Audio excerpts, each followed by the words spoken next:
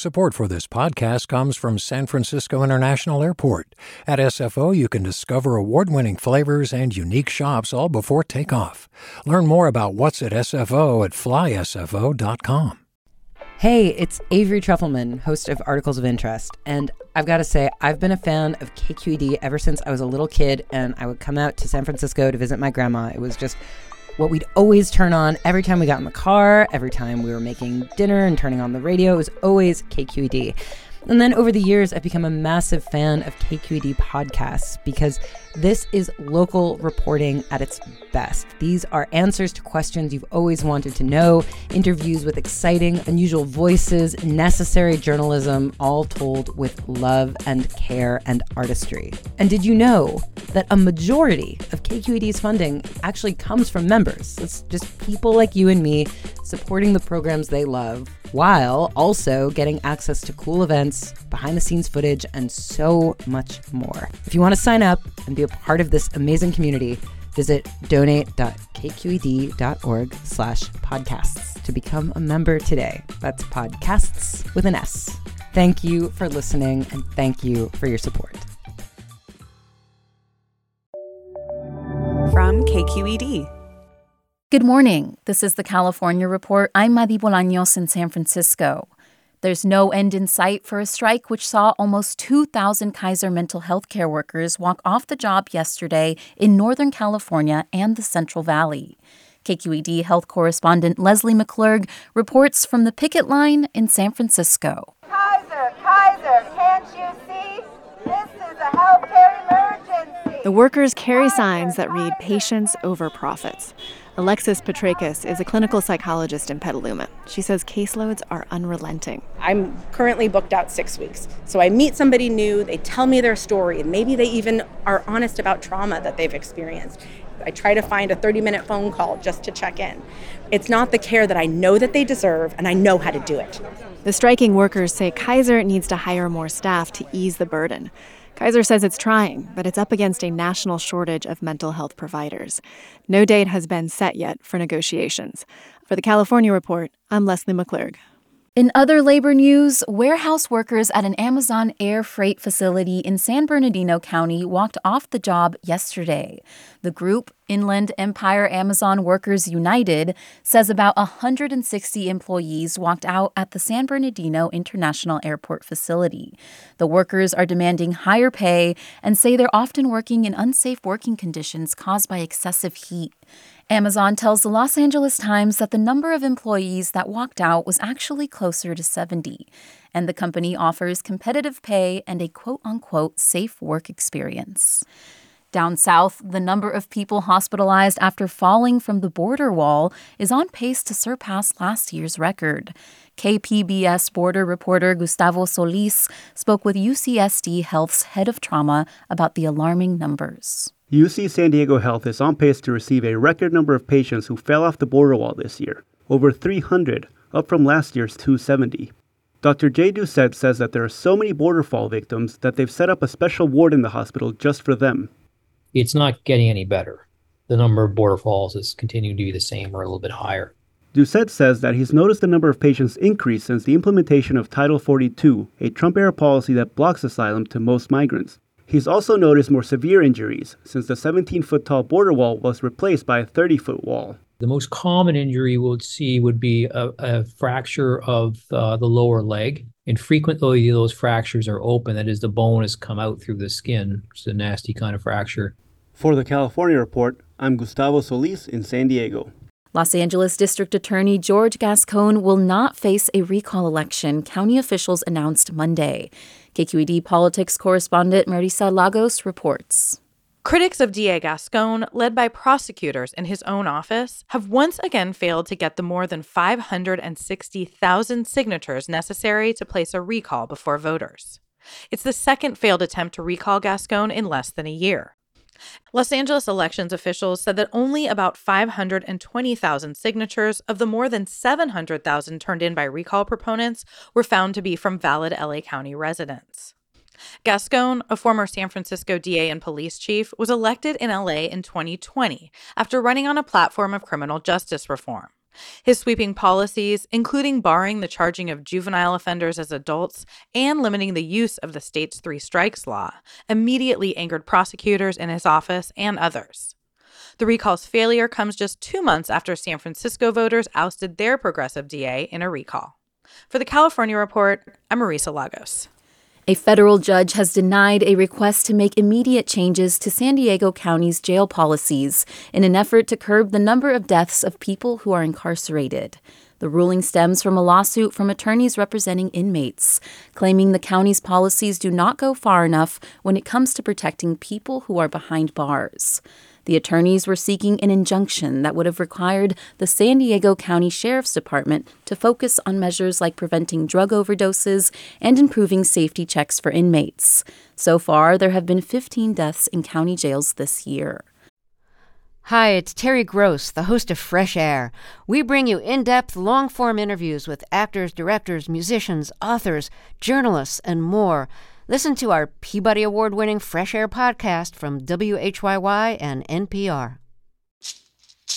Hey, it's Glenn Washington from Snap Judgment. And if you love what you're hearing, and I know you love what you're hearing, please consider becoming a KQED member. You get special access to cool events, behind-the-scenes footage, and so much more. Plus, you'll sleep better at night, knowing you did your part for the community you depend upon. It's in you. Please be in it. Visit donate.kqed.org/podcasts to sign up now. That's podcast with an S. Thanks. In other news, new research suggests climate change is increasing the likelihood of California-wide megafloods. KQED climate reporter Ezra David Romero reports. A megaflood in 1862 turned central parts of the state into a vast inland sea. Warming temperatures have already doubled the risk of this type of inundation brought on by a succession of storms, lasting for as long as a month. UCLA's Daniel Swain says California could have as many as 4 megafloods this century. The problem is we built our infrastructure assuming these events were very rare. Now, there's something that we should be expecting and also larger than when we planned for water infrastructure. He says the findings are a warning of what the future could look like and that the frequency of megafloods is largely dependent on how the U.S. and world address climate change. For the California Report, I'm Ezra David Romero. A year ago today, the Caldor Fire burned through the small town of Grizzly Flats in Northern California. The fire destroyed more than 400 homes, about 2/3 of the community. A new investigation from CapRadio and the California Newsroom found the U.S. Forest Service predicted, for decades, a wildfire could devastate Grizzly Flats. But its plan to protect the town didn't get done. Scott Rod reports. Mark Almer is one of the lucky ones. His home is still standing, but his view is now mostly scorched trees and empty foundations. It's kind of lonely around here now. Nearly 2 decades ago, the U.S. Forest Service gave a presentation showing how wildfire could level Grizzly Flats, and they modeled a fire that mirrored what happened last year. They showed a fire that could potentially wipe out our community within 24 hours. It wasn't 24 hours, but it was close in the Caldor Fire. So Almer, a retired fire inspector, got to work. He helped create a volunteer group of residents called the Grizzly Flats Fire Safe Council. They raised money through community barbecues and wine tastings. They wrote grants. All told, they tackled nearly $2 million worth of fire prevention projects. The Forest Service, meanwhile, removed some excess trees and brush, but most of it was miles from town.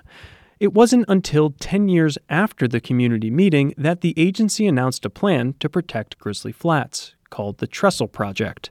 It promised to reduce fuels in overgrown forests and set prescribed fires on 15,000 acres around the community. Fire ecologists say this work is essential to reducing catastrophic wildfires, and we don't have any time to waste. But the history of the Forest Service in the time that we lived there was that everything took forever. Kathy Melvin was a member of the Fire Safe Council. She lost her home of 4 decades in the Caldor Fire. It would take years and years and years for anything to get done. The Forest Service originally said it would finish the Trestle Project by 2020. The agency later pushed back the date by about a decade. Our investigation found they finished only 14% of the planned work before the Caldor Fire, which grew to one of the most destructive blazes in state history. Forest Service officials say they faced a series of hurdles in getting the work done. Pushback from environmental groups, staff shortages, and climate change, which has reduced opportunities to set prescribed burns.